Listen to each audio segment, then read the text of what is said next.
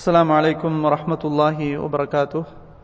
إن الحمد لله نحمده ونستعينه ونستغفره ونعوذ بالله من شرور أنفسنا ومن سيئات أعمالنا من يهده الله فلا مضل له ومن يضلله فلا هادي له وأشهد أن لا إله إلا الله وحده لا شريك له وأشهد أن محمدا عبده ورسوله أما بعد.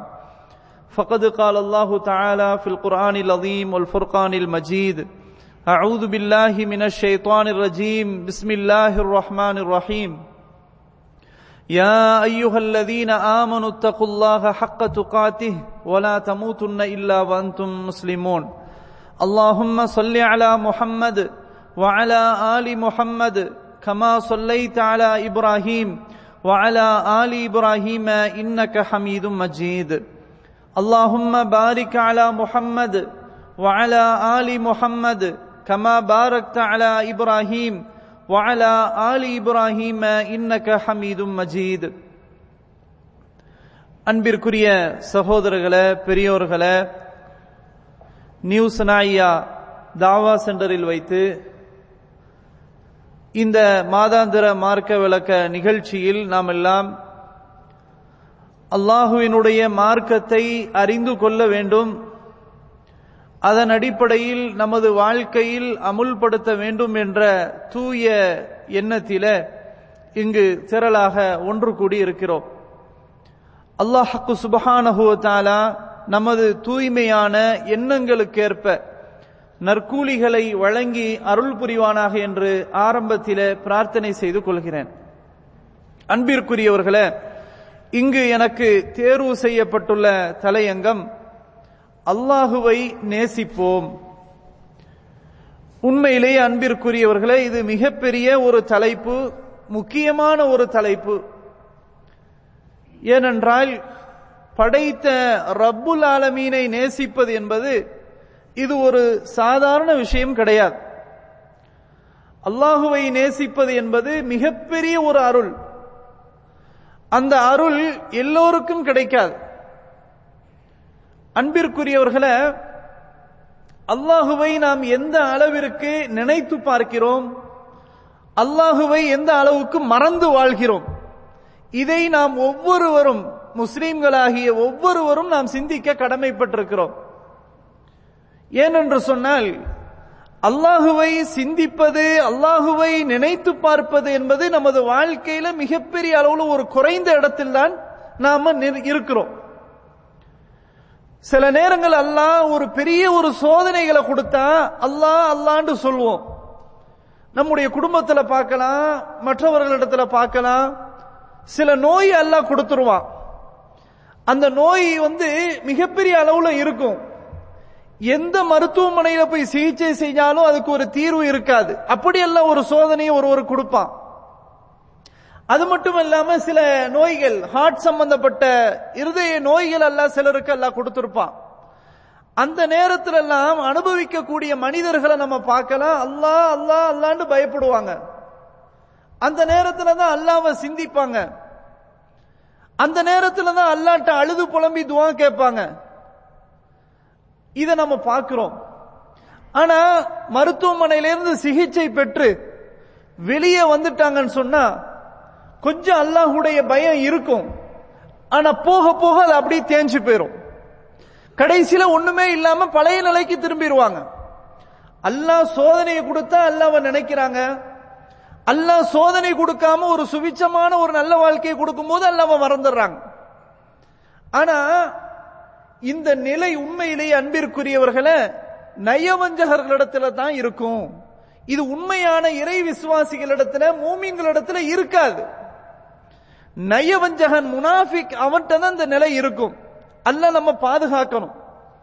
அன்பிற்குரியவர்களே, அல்லாஹ் சுப்ஹானஹு வ தஆலா திருமறை குர்ஆனிலே சொல்லும்போது, ஈமான் கொண்டவர்களே, நீங்கள் அல்லாஹுவை மறந்து விடாதீர்கள். எந்த அளவுக்கு என்றால், இறை மறுப்பாளர்கள், நயவஞ்சகர்கள் அல்லாஹுவை மறந்து வாழ்வதை போன்று ஈமான் கொண்டவர்களே நீங்க மறந்துடாதீங்க அப்படின்னு அல்லாஹ் சொல்றான். வலா தகூனு கல்லதீன நசுல்லாஹ், அல்லாஹுவை அவர்கள் மறந்து வாழ்வதை போன்று நீங்க இருந்துராதீங்க. ஃபஅன்சாஹும் அன்ஃபுஸஹும். இப்படி அல்லாஹ்வை மறந்து வாழ்ந்தாங்களா இல்லையா? அவர்கள் அல்லாஹ் எப்படி ஆக்கிவிட்டான் என்றால் தங்களுக்கு தாங்களே அல்லாஹ் மறக்கடிக்க செய்து விட்டான். இப்படி அல்லாஹுவை மறந்து வாழக்கூடிய சமுதாயத்திற்கு அல்லாஹ் சுப்ஹானஹு வ தஆலா ஒரு பட்டத்தை கொடுக்கிறான். என்ன பட்டம் என்றால் உலாயிக ஹுமுல் ஃபாசிகூன். இவர்கள்தான் மகா கெட்டவர்கள், பாவிகள் என்று அல்லாஹ் சொல்றான். கொஞ்சம் நல்ல சிந்திக்கணும். அல்லாஹ்வை மறந்து வாழ்பவர்கள் யார் என்றால் அவர்கள் தான் பாவிகள், கெட்டவர்கள் என்று அல்லாஹ் சொல்றான். இந்த தொடர் வசனத்துல தான் அல்லாஹ் சொல்லும் போது சுவர்க்கவாதிகளும் நரகவாதிகளும் சமமாகவே முடியாது, சமமாக மாட்டார்கள். சுவர்க்கவாதிகள் தான் வெற்றியாளர்கள். லா யஸ்தவி அஸ்ஹாபுன் நாரி வ அஸ்ஹாபுல் ஜன்னah, அஸ்ஹாபுல் ஜன்னதி ஹுமுல் ஃபாயிசூன். நரகவாதிகளும் சுவர்க்கவாதிகளும் சமமாக மாட்டார்கள், சுவர்க்கவாதிகள் தான் வெற்றியாளர்கள் என்று அல்லாஹ் குர்ஆன்ல சொல்றான். அப்ப அன்பிற்குரியவர்களே, அல்லாஹுவை மறந்து வாழ்ந்தால் அதற்கு அல்லாஹ் என்ன பெயரை சூட்டுறான்? ஃபாசிக் என்று அல்லாஹ் சொல்றான், பாவி என்று சொல்றான். அல்லாஹ்வை மறந்தா பாவி. மறப்பவர்கள் யார்? இறை மறுப்பாளர்கள், காஃபிர்கள், நயவஞ்சகர்கள். இவர்கள் தான் அல்லாஹ்வை மறப்பாங்க. இப்ப மூமீன்களை பொறுத்த வரைக்கும் அல்லாஹ் மறக்க கூடாது. எனவே அன்பிற்குரியவர்களே, அதைத்தான் அல்லாஹ் இங்க உணர்த்துகிறான். ஈமான் கொண்டவர்களே, அவர்கள் மறந்து இருப்பதை போல நீங்க மறக்காதீங்க அப்படின்னு அல்லாஹ் சொல்றான். சரி, அடுத்தது அன்பிற்குரியவர்களே, ரசூலுல்லாஹி ஸல்லல்லாஹு அலைஹி வஸல்லம் எந்த அளவுக்கு சொல்றாங்கன்னு பாருங்க. மஸலுல்லதி யذ்குரு ரப்பஹு வல்லதி லா யذ்குரு ரப்பஹு கமஸலில் ஹய்ய் வல் மய்யித். ஒரு மனுஷன் அல்லாஹ்வை ரப்ப நினைவு கூறான், நினைச்சு பார்க்கலாம்.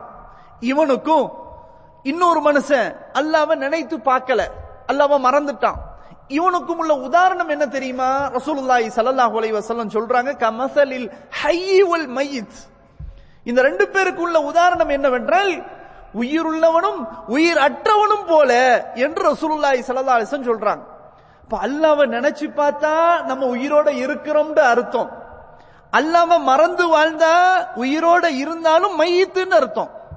ரசூலுல்லாஹி ஸல்லல்லாஹு அலைஹி வஸல்லம் இத சொல்றாங்க. அப்ப அன்பிற்குரியவர்களே, அல்லாஹ்வை அனுதினமும் நம்முடைய வாழ்க்கையில நினைப்பதோடு அல்லாஹ்வை நேசிக்கணும், அல்லாஹ்வை விரும்பணும், அல்லாஹ்வை காதலிக்கணும். இந்த உணர்வு முஸ்லிம்களிடத்துல இருக்கணும். இத அல்லாஹ் கட்டளையாகவே சொல்றான். சூரத்து தௌபாவுல 24வது வசனத்தை நீங்க பாத்தீங்கன்னு சொன்னால் அல்லாஹ் ஒரு நீண்ட வசனத்துல சொல்றான், நபியே நீங்கள் சொல்லுங்கள், உங்களுடைய பெற்றோர்கள், உங்களுடைய பிள்ளைகள், அதே போன்று உங்களுடைய உடன்பிறந்த சகோதரர்கள், உங்களுடைய குடும்பம், நீங்கள் திரட்டி வைத்திருக்கிற செல்வங்கள், நீங்கள் எந்த வீட்டை விரும்புகிறீர்களோ, எதனை திருப்தி இருக்கிறீர்களோ அதனுடைய மாளிகைகள், வசிப்பிடங்கள், அதே போன்று நீங்கள் சம்பாதிக்கக்கூடிய, நீங்கள் அஞ்சக்கூடிய வியாபாரம், இவை அனைத்துமே அல்லாஹுவை விடவும் அவனுடைய ரசூலை விடவும் உங்களுக்கு நேசம் உள்ளதாக இருக்குமையானால் ஃபதரப்பசு ஹத்தா யஅதி அல்லாஹு பிஅம்ரிஹி, நீங்கள் எதிர்பார்த்திருங்கள், அல்லாஹுடைய கட்டளை, அல்லாஹுடைய தண்டனை வரும் என்பதை நீங்கள் எதிர்பார்த்திருங்கள் என்று அல்லாஹ் குர்ஆன்ல சொல்றான். அப்ப அன்பிற்குரியவர்களே, ஒருவர் நேசிப்பது யாரை நேசிப்போம்? உண்மையிலேயே நம்முடைய தந்தையை நேசிப்போம், நம்முடைய பிள்ளைகள் நேசிப்போம், தாயை நேசிப்போம், குடும்பத்தை நேசிப்போம், உடன்பிறந்த சகோதரர்களை நேசிப்போம். இது இயற்கை. அதே மாதிரி நம்ம சம்பாதிக்கக்கூடிய சம்பாத்தியம், பொருளாதாரம், நாம தங்கி இருக்கக்கூடிய வீடு, இதெல்லாம் நம்ம நேசிப்போம். ஆனால் இந்த நேசம் அல்லாஹ்வை காட்டிலும், அல்லாஹ்வை மறந்து ரசூலை மறந்து நாம நேசிச்சா அல்லாஹ்வுடைய தண்டனை வரும், அதை எதிர்பார்த்திருங்கள் அப்படின்னு அல்லாஹ் சுப்ஹானஹு வ தஆலா கட்டளையாக சொல்றான். அப்ப நாம இங்க சிந்திக்க வேண்டிய விஷயம் என்ன தெரியுமா? ஒவ்வொரு முஸ்லிமும் அல்லாஹ்வை நேசிப்பது கடமை, அல்லாஹ்வை நேசித்தே ஆக வேண்டும், கட்டளை. இதை நம்ம புரிந்து கொள்ளணும். அன்பிற்குரியவர்களே, நம்ம அல்லாஹ்வை எப்படி விளங்கி வச்சிருக்கிறோம்? சிலர்கிட்ட போய் அல்லாஹ்வை பத்தி சொன்னா அல்லாஹ் அவன் நரக நெருப்புல தூக்கி போட்டுருவான், அவன் சுற்றுவான், அல்லாஹ் கொடுமையான ஆளு, இப்படி எல்லாம் நம்ம அல்லாஹ்வை பத்தி நம்முடைய பிள்ளைகளுக்கு சில நேரங்கள்ல அறிமுகப்படுத்துறோம். பொய் சொல்லாத, நாக்கு அல்லாஹ் தீய வச்சு சுற்றுவான், தொழாம இருக்காத, உனக்கு அல்லாஹ் அழிவை கொடுத்துருவான், இப்படி நம்ம பேசுவோம். ஆனா இதெல்லாம் உண்மையா? உண்மைதான், அதுல மாற்று கருத்து இல்ல. பொய் சொன்னா அல்லாஹ்வுடைய தண்டனை உண்டு, அல்லாஹ்வுடைய கோபப்பார உண்டு. ஆனா நம்ம ஒன் சைடா பேசிக்கிட்டு இருக்கிறோம், ஒரு பக்கமா அல்லாஹ்வை பத்தி அறிமுகப்படுத்திக்கிட்டே இருக்கிறோம். ஆனா இதை விட ரப்புல் ஆலமீன் அல்லாஹ் எப்படிப்பட்டவன் என்றால், அவனை மாதிரி யாரும் நேசிக்க முடியாது. அவன் அடியார்களை அப்படி நேசிக்கிறான். நம்ம தாய் எப்படி நேசிக்கிறாங்க, இத ரசூலுல்லாஹி ஸல்லல்லாஹு அலைஹி வஸல்லம் அப்படி பிராக்டிகலா யதார்த்தமாக சொல்லி காட்டினாங்க. தோழர்கள்ட்ட புரிய வைக்கிறாங்க. தோழர்களே, இதோ அந்த தாய் தனது குழந்தைக்கு பால் ஊட்டி கொண்டிருக்கிறாள், பக்கத்திலே நெருப்பு எரிந்து கொண்டு இருக்கிறது. அந்த தாய் தனது குழந்தையை அந்த நெருப்பின் மீது வீச விரும்புவாளா என்று கேட்டார்கள் ரசூலுல்லாஹி ஸல்லல்லாஹு அலைஹி வஸல்லம். சஹாபாக்கள் சொன்னார்கள், துடித்து சொன்னார்கள், யா ரசூலுல்லாஹ், எப்படி ஒரு தாய் தனது குழந்தை நெருப்பிலே வீச விரும்புவாள் என்று சஹாபாக்கள் பதில் சொன்னார்கள். அப்போ ரசூலுல்லாஹி ஸல்லல்லாஹு அலைஹி வஸல்லம் சொன்னார்கள், புரிந்து கொள்ளுங்கள், இந்த தாய் தன் குழந்தையை எப்படி நேசிக்கிறாளோ அதைவிட பன்மடங்கு அல்லாஹ் தனது அடியார்களை நேசிக்கிறான் என்று ரசூலுல்லாஹி ஸல்லல்லாஹு அலைஹி வஸல்லம் அந்த இடத்துல சொன்னாங்க. அப்ப சாதாரணதல்ல, தாயை விட பன்மடங்கு அல்லாஹ் நம்மளை நேசிக்கிறான். கொஞ்சம் சிந்திச்சு பாருங்க, அந்த அல்லாஹ்வை நம்ம நேசிக்க கூடாதா? நமக்கு இந்த வாழ்வாதாரத்தை தர்றது யாரு? குல் மை யர்சுகுக்கும் மினஸ் ஸமாஇ வல் அர்த், வானம் பூமியிலிருந்து நமக்கு ரிஸ்க் தருபவன் யார்? நமக்கு இந்த சக்தியை கொடுத்தவன் யார்? இன்னைக்கு நமக்கு ஒரு பார்வை இல்லைன்னா இந்த நாட்டுக்கு வந்திருக்க முடியுமா?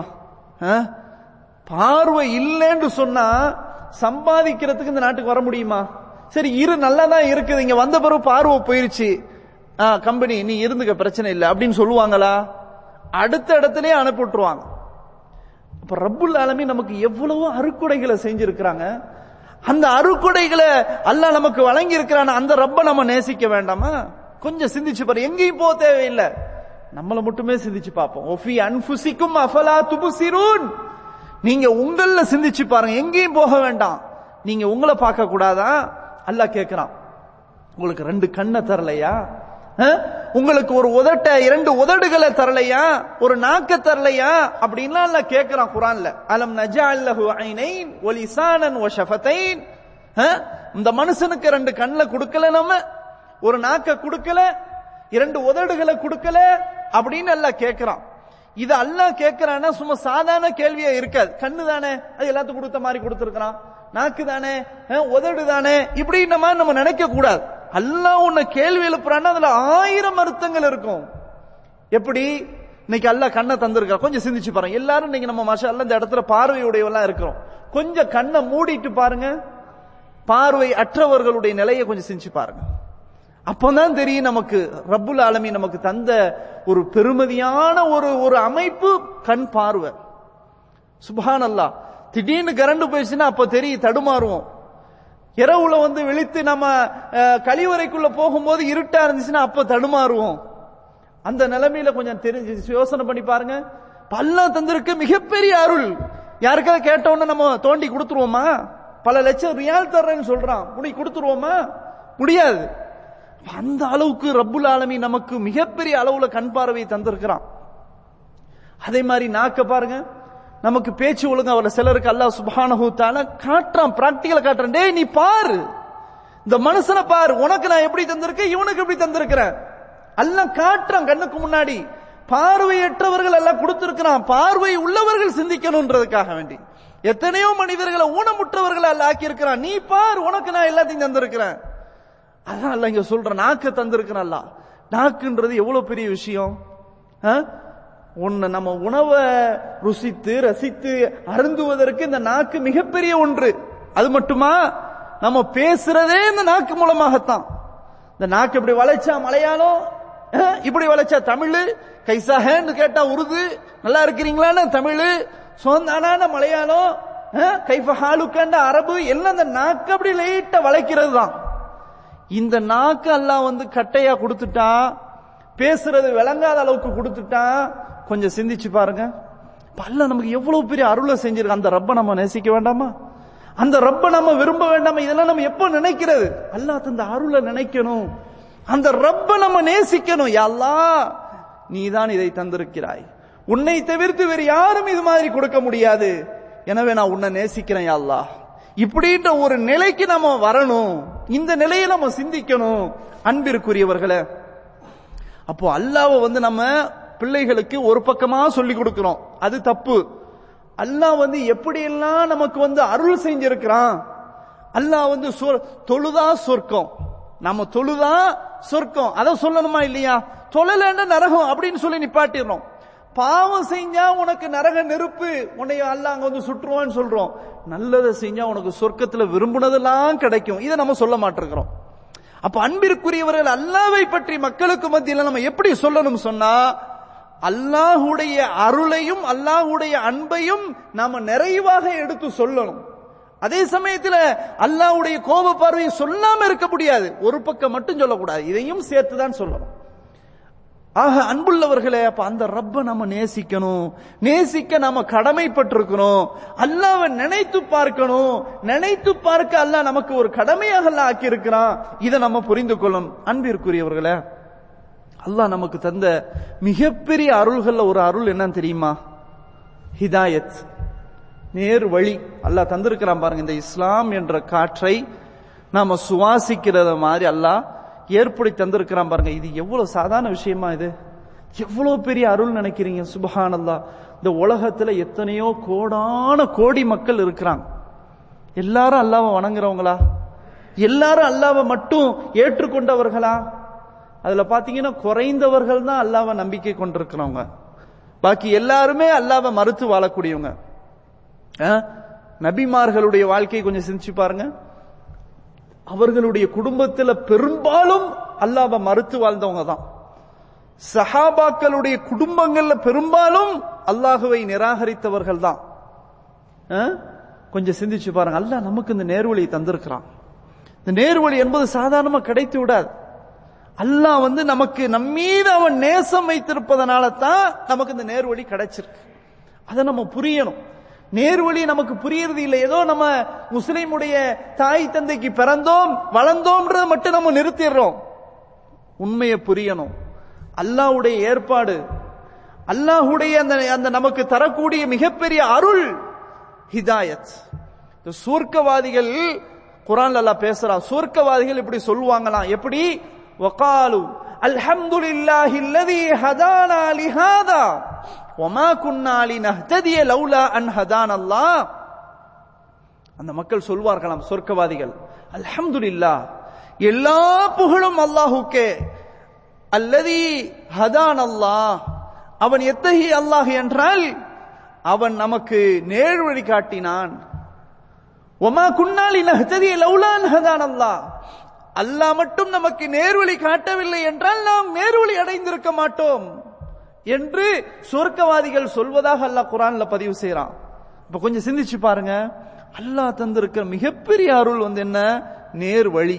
இந்த நேர்வழியை தந்ததற்காக வேண்டியே நம்ம அல்லாஹ்வை நேசிக்கணும் இல்லையா? அல்லாஹ்வை நம்ம நேசிக்கணும், மறந்துடக்கூடாது. நம்முடைய வாழ்க்கையில் அல்லாஹ்வை எப்பொழுதுமே மறந்து விடக்கூடாது. அன்பிற்குரிய ஒரு ரப்புல் ஆலமீன் எவ்வளவு பெரிய கருணையாளன் தெரியுமா? ரஹ்மான் எவ்வளவு பெரிய இரக்கமுடையவன் தெரியுமா?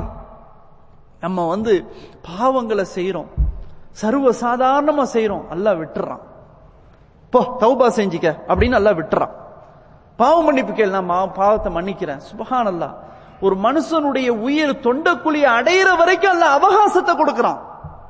இது யாருங்க கொடுப்பான்? ரப்பு அப்படிப்பட்ட ஒரு அவகாசத்தை தர்றான் நமக்கு. தௌபா என்ற வாசல் அல்லாஹ் திறந்து வச்சிருக்கிறான்.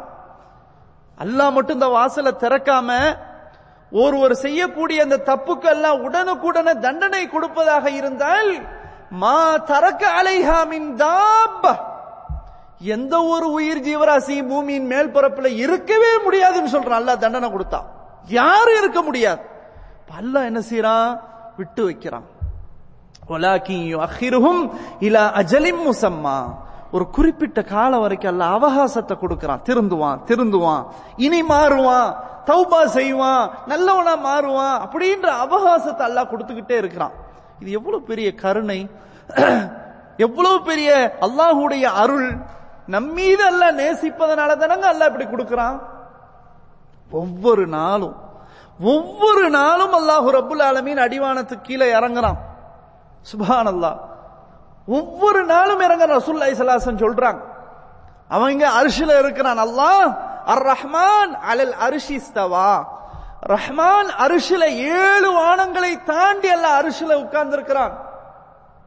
அந்த ரப்பு இறங்கி வர்றான், அடிவானத்துக்கு கீழே வந்து கேட்கிறான், யாராவது என்னிடத்துல பாவ மன்னிப்பு கேட்பவர்கள் உண்டா? நான் மன்னிக்கிறேன், நான் மன்னிக்க ரெடி, தயாராக இருக்கிறேன்.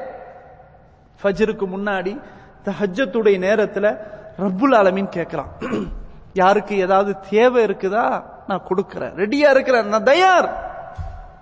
என்னிடத்துல யாராவது பாதுகாப்பு கேட்கிறாங்களா? பாதுகாப்பு கொடுக்கிறேன். சுப்ஹானல்லாஹ், ரப்புல் ஆலமீன் அவனாகவே இறங்கி வந்து அடியார்களை நோக்கி இந்த கேள்வி கேட்கிறான்னு சொன்னா, உண்மையிலேயே ரப்புல் ஆலமீன் நம்ம அளவு கடந்து நேசிக்கிறாங்க.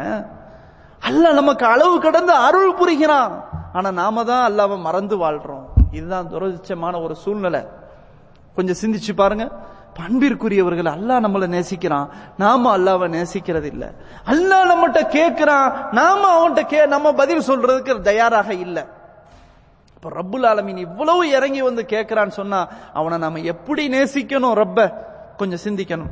அன்பிற்குரியவர்களே, ரசூலுல்லாஹி ஸல்லல்லாஹு அலைஹி வஸல்லம் சொல்றாங்க, ஸலாசுன் மன் குன்ன ஃபீஹி வஜத ஹலாவத்தல் ஈமான். எவரிடத்திலே 3 விஷயங்கள் ஒருமித்து காணப்படுகிறதோ அவர் ஈமானுடைய சுவையை பெற்றுக்கொண்டார் என்று சொன்னாங்க ரசூலுல்லாஹி ஸல்லல்லாஹு அலைஹி வஸல்லம். 3 விஷயம் ஒரு மூமிட்ட இருக்கணும். இருந்தா இந்த ஹலாவத்துல் ஈமான், ஈமானுடைய டேஸ்டை, இன்பத்தை அவர் அடைந்து விட்டார் என்று ரசூலுல்லாஹி ஸல்லல்லாஹு அலைஹி வஸல்லம் சொல்றாங்க. முதலாவது என்ன சொல்றாங்க ரசூலுல்லாஹி ஸல்லல்லாஹு அலைஹி வஸல்லம்? அந்த அடியானுக்கு அல்லாஹும் அவனுடைய தூதரும் இந்த 2 பேரை தவிர வேற யாரையும் வந்து என்ன செய்யக்கூடாது? நேசிக்க கூடாது. அந்த அளவுக்கு அல்லாஹ்வை ரசூலையும் மிகவும் நேசிக்கணும். மிகவும் நேசம் உள்ளவர்களாக அல்லாஹ் அந்த அல்லாஹ்வை ரசூலை இந்த மனுஷன் வச்சிருக்கணும் கல்புல அப்படின்னு சொல்றாங்க ரசூலுல்லாஹி ஸல்லல்லாஹு அலைஹி வஸல்லம். அடுத்தது சொல்றாங்க, அல்லாஹ்வுக்காக வேண்டி ஒரு மனுஷனை நேசிக்கணும், 2வது விஷயம். 3வது சொல்றாங்க ரசூலுல்லாஹி ஸல்லல்லாஹு அலைஹி வஸல்லம், குஃப்ர, நிராகரிப்ப வெறுக்கணும். எப்படி ஒருத்தர் நரகத்துல தூக்கி நெருப்புல தூக்கி வீசுறதை எப்படி வெறுப்போமோ அது மாதிரி குஃப்ர வெறுக்கணும், விரும்பவே கூடாது. இஸ்லாம் இருந்தா தான் நேசிக்கணும், குஃபர் இருந்தா நேசிக்க கூடாது, வெறுக்கணும். இந்த ஒரு நிலை எவரிடத்தில் இருக்கிறதோ அவர்தான் அந்த ஹலாவத்தல் ஈமான், வஜத ஹலாவத்தல் ஈமான், ஈமானுடைய சுவையை பெற்றுக் கொண்டார் என்று ரசூலுல்லாஹி ஸல்லல்லாஹு அலைஹி வஸல்லம் சொல்றாங்க. அப்போ ஈமானுடைய சுவையை நம்ம அடைந்திருக்கிறோமா? சிந்திக்கணும். ஈமானுடைய சுவையில முதலாவது என்ன என்றால் அல்லாஹ்வையும் ரசூலையும் நம்முடைய கல்புல முதல்ல வச்சிருக்கணும். அல்லாஹ்வை முதல்ல, அடுத்தது ரசூலுல்லாஹி ஸல்லல்லாஹு அலைஹி வஸல்லம். இந்த 2 பேரை தவிர வேற எதுவுமே நேசமுள்ளதாக இருக்கக்கூடாது. இவங்களைத்தான் முதல் இடத்துல கொடுக்கணும், பாக்கி எல்லாம் அடுத்ததுதான். தாய், தந்தை, குடும்பம், பொருளாதாரம் எல்லாம் அல்லாஹ் ரசூலுக்கு பிறகுதான். அல்லாஹ் தான் முதல் இடம். இப்படின்ற ஒரு நிலையை நம்ம என்ன செய்யணும்? ஏற்படுத்திக் கொள்ளணும். அப்படி இருந்தால்தான் நம்ம ஈமானுடைய சுவையை நம்ம என்ன செய்ய முடியும்? பெற முடியும் என்பதை நாம் தெளிவாக புரிந்து கொள்ள வேண்டும். அன்பிற்குரியவர்களே, நபிமார்களுடைய வாழ்க்கை நீங்க பாத்தீங்கன்னு சொன்னா சுப்ஹானல்லாஹ், அல்லாஹ்வின் மீது அந்த அளவுக்கு காதல் கொண்டார்கள். ஷௌக், அல்லாஹ்வின் மீது அளவுக்கு அதிகமாக நேசித்தார்கள் நபிமார்கள். இன்னும் சொல்ல போனா அந்த நபிமார்கள் தான் அதிகமாக சோதனைகளையே தாங்கி இருக்கிறாங்க. அல்லாஹ் மனிதர்களுக்கு அதிகமா சோதனை கொடுத்தது யார? நபிமார்களை தான். நபிமார்கள் தான் அதிகமான சோதனைகளை அனுபவிச்சிருக்கிறாங்க. அந்த சோதனைகளை தாங்கி கொண்டும் அல்லாஹ்வை அவங்க மறுக்கல, அல்லாஹ்வை மறக்கல, அல்லாஹ்வை இன்னும் அதிகமாக நேசிச்சாங்க. சுப்ஹானல்லாஹ், இது அவங்களுடைய வாழ்க்கையில பார்க்கலாம். யூசுப் அலைஹிஸ்ஸலாம், யூசுப் நபியை பார்த்தீங்கன்னு சொன்னா அவங்களுடைய ஆரம்பமே சோதனை தான். அவங்களுடைய ஆரம்பமே சோதனை தான். என்ன சோதனை? கிணத்துல தூக்கி போட்டாங்க. அவர்களுடைய சகோதரர்கள் அவர்கள் மீது அதிகமாக பொறாமை கொண்டார்கள், தந்தையை விட்டு பிரித்தார்கள், அதே மாதிரி சிறைச்சாலையில அடைத்தார்கள். அவர்களுடைய மானத்திலேயே விளையாடினார்கள். யூசுப் அலைஹிஸ்ஸலாமுடைய சொந்த அந்த மானத்திலேயே விளையாடினார்கள், சந்தேகத்தை ஏற்படுத்தினாங்க. அது மட்டுமா சோதனை? ஒரு அரசனுக்கு அடிமையாக விற்பனை செய்யப்பட்டார்கள். இப்படிப்பட்ட சோதனைகளை தாங்கி இருந்தாங்க. யாரு? யூசுப் அலைஹிஸ்ஸலாம் அவங்க. இந்த சோதனைக்கு பிறகு அல்லாஹ் சுப்ஹானஹு வ தஆலா அவங்களை அப்படியே ஒரு மாற்றத்தை ஏற்படுத்துறான். பொதுவாக அல்லாஹ் ஒரே ஆள ஒரே மாதிரி வைக்க மாட்டான். வாழ்க்கை இப்படியும் இருக்கும் அப்படியும் இருக்கும். அல்லாஹ் பொருளாதாரத்தை கொடுப்பான், அதே மாதிரி பொருளாதாரத்தை எடுப்பான். பொருளாதாரம் ஒண்ணுமே இல்லாம ஆக்குவான், சில நேரத்தில் அல்லாஹ் மாத்தி விட்டுருவான். அது யாருக்கு எப்போ எதுனா யாரும் என்ன செய்ய முடியாது, சொல்லவே முடியாது. அதான் ஒரு உதாரணத்துக்கு சொல்லுவாங்க, பில்கேட்ஸ் இருக்கிறான்ல, அவன் எவ்வளவு பெரிய பணக்காரன். அவன்கிட்ட கொஸ்டின் கேட்கிறாங்க. எப்படின்னு சொன்னா, உன்னிடத்துல பொருளாதாரம் எவ்வளவு இருக்குது, உன்னிடத்துல பொருளாதாரம் எவ்வளவு இருக்குது, உன்னால சொல்ல முடியுமான்னு கேட்கிறான். இப்ப அவன் கேள்வி திருப்பிக்கிட்டு கேட்கிறானா, இந்த கேள்விக்கு நான் பதில் சொல்றது இந்த கொஸ்டினுக்கு முன்னாடியா பின்னாடியா? விளங்குதா உங்களுக்கு? இந்த கேள்விக்கு நான் பதில் சொல்வதா இருந்தா நீ கேட்கறதுக்கு முன்னாடியா அல்லது கேட்டதுக்கு பின்னாடியா, எதை நான் சொல்றது? ஏன் அந்த ஒரு கொஸ்டினுடைய அந்த நேரத்திலேயே அவனுக்கு அவ்வளவு பொருளாதாரம் வந்துருது. ஒரு சின்ன மணி நேரத்துல அவனுக்கு பொருளாதாரம் வருது. அப்ப நான் எதுக்கு ஆன்சர் பண்ண, முன்னாடியா பின்னாடி கேட்கிறேன்? அந்த அளவுக்கு அல்லாஹ் அவனுக்கு கொடுத்து வச்சிருக்கிறான். புரியுதா உங்களுக்கு? அல்லாஹ்வுடைய ஏற்பாடு. அல்லாஹ் ஒவ்வொரு மனுஷர் சோதனை கொடுப்பான், அதே மாதிரி சோதனையிலிருந்து விடுதலையும் கொடுப்பான். யூசுப் அலைஹிஸ்ஸலாம் அவர்களுக்கு இவ்வளவு சோதனைகள் அல்லாஹ் கொடுத்தான். அவங்க ஒண்ணுமே அல்லாஹ்ட்ட கேட்கல. நல்ல ஒரு வாழ்க்கையை எல்லாம் மாத்தினான். பொருளாதாரத்தை அல்லாஹ் அள்ளி கொடுத்தான். ஒரு அடிமையாக இருந்தவங்க, சோதனைக்கு உட்படுத்தப்பட்டவங்க, ஒரு அரசனுக்கு கட்டுப்பட்டு நடந்தவங்க, சிறைக்குள்ள இருந்தவங்க, அந்த யூசுப் அலைஹிஸ்ஸலாம் அவங்களுக்கு அல்லாஹ் சுப்ஹானஹு வ தஆலா மிகப்பெரிய பொருளாதாரத்தை கொடுக்கிறான். அவங்க கையில தான் அந்த பொறுப்பையே கொடுக்கிறான், ஹசானா பொறுப்பு. அந்த பொறுப்பையே அவங்களுக்கு கொடுக்கிறான் அல்லாஹ். ஒரு நல்ல நிலைக்கு எல்லாம் மாத்திட்டான். அப்படிப்பட்ட ஒரு நிலையில அந்த நேரத்தில் எல்லாவற்றையும் அடைந்ததுக்கு பின்னாடி அவங்க எப்படி கேட்கிறாங்கன்னா, ரப்பி கத் ஆதைதனி மினல் முல்க் வ அல்லம்தனி மின் தஅவீரில் அஹாதீஸ் ஃபாத்திரஸ் ஸமாவாதி வல் அர்த் அன்த வலியி ஃபித் துன்யா வல் ஆখিরা தவஃபனி முஸ்லிமா வ அல்ஹிக்னி பிஸ்ஸாலிஹீன். சுப்ஹானல்லாஹ். சோதனைகள் போது அல்லாஹ்ட்ட எதுவுமே கேட்கல. எல்லாம் அல்லாஹ் கொடுத்ததுக்கு பின்னாடி அல்லாஹ்வை கூப்பிடுறாங்க. என் ரப்பே, எனது இரட்சகனே, நீ எனக்கு ஆட்சியை தந்தாய், கனவினுடைய விளக்கங்களை எனக்கு கற்று தந்தாய், வானங்களையும் பூமியும் முன்மாதிரியின்றி படைத்தவனே, நீதான் எனக்கு இந்த உலகத்திலும் சரி மறு உலகிலும் சரி பாதுகாவலன், நேசன். என்னை முஸ்லிமாக மரணித்து விடு, நான் நல்லவர்களோடு என்னை சேர்த்து விடு என்று அல்லாஹ்ட்ட துஆ செய்றாங்க. சுப்ஹானல்லாஹ். அல்லாஹ் எல்லாத்தையும் கொடுத்ததுக்கு பின்னாடி அப்போ ஒரு மனுஷன் என்ன செய்வான், நல்ல வாழணும்னு நினைப்பான், இன்னும் இருக்கணும்னு நினைப்பான். இவங்க என்ன விரும்புறாங்க, அல்லாஹ்ட்ட போய் சேரணும்னு நினைக்கிறாங்க. இதுதான் கத்தாதா ரஹிமஹுல்லாஹ் அவங்க சொல்றாங்க, யூசுப் அலைஹிஸ்ஸலாம் இவர்களை தவிர மௌத்த வேற யாருமே விரும்பினது இல்லை. யூசுப் அலைஹிஸ்ஸலாம் சொல்றாங்க, யா அல்லாஹ் என்னை கைப்பற்றுவதா இருந்தா முஸ்லிமா கைப்பற்று. அங்க அந்த நேரத்தில் பாருங்க, நம்ம சொன்ன மாதிரி ஈமானுடைய அந்த விஷயத்துல அடிப்படையே தான் அவங்க சிந்திக்கிறாங்க.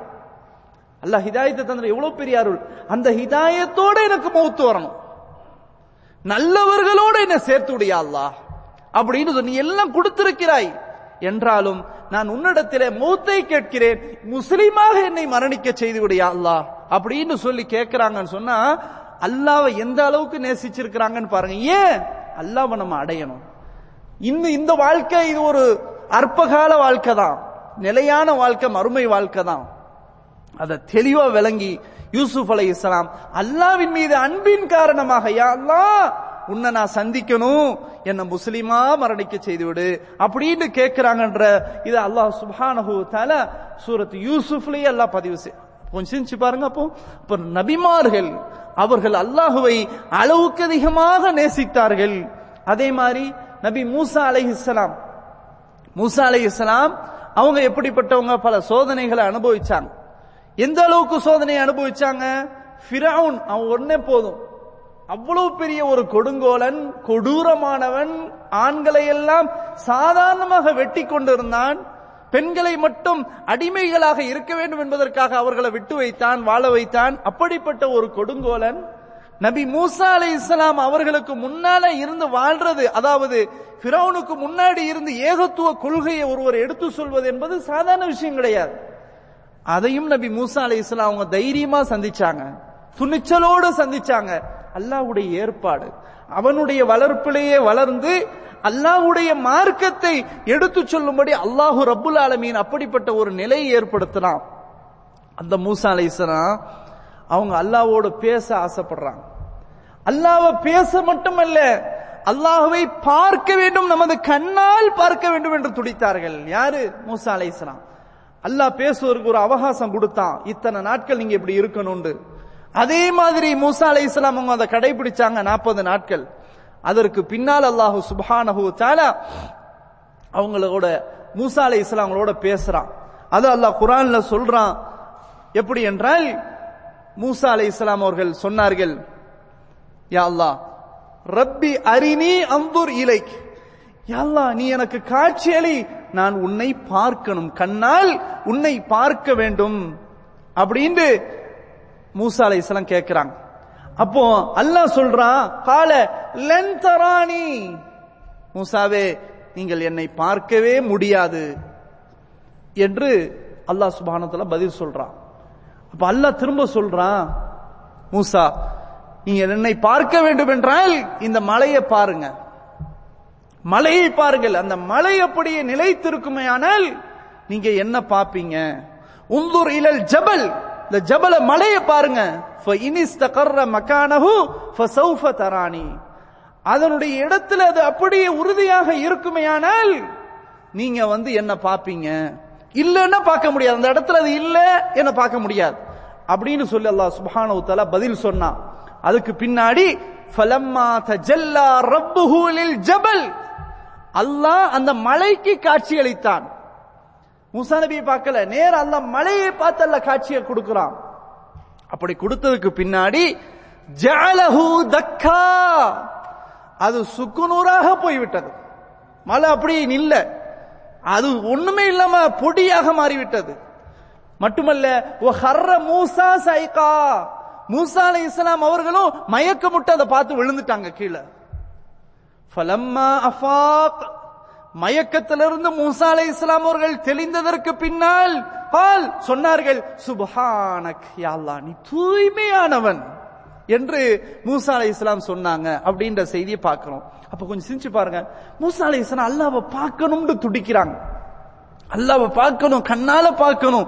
ஏன்னா மூசா அலைஹிஸ்ஸலாம் நேரடியா பேசுறாங்க அல்லாஹ்வோட. வகல்லம் அல்லாஹு மூசா தக்லீமா, மூசா தான் அல்லாஹ்வோடு நேரடியாக பேசினார், அல்லாஹ் குர்ஆன்ல சொல்றான். அப்போ அல்லாஹ் அந்த வாய்ப்பை கொடுக்கல, யாருக்கும் அல்லாஹ் அந்த வாய்ப்பை கொடுக்கல, அல்லாஹ் மறுமையில தான் வச்சிருக்கிறான்.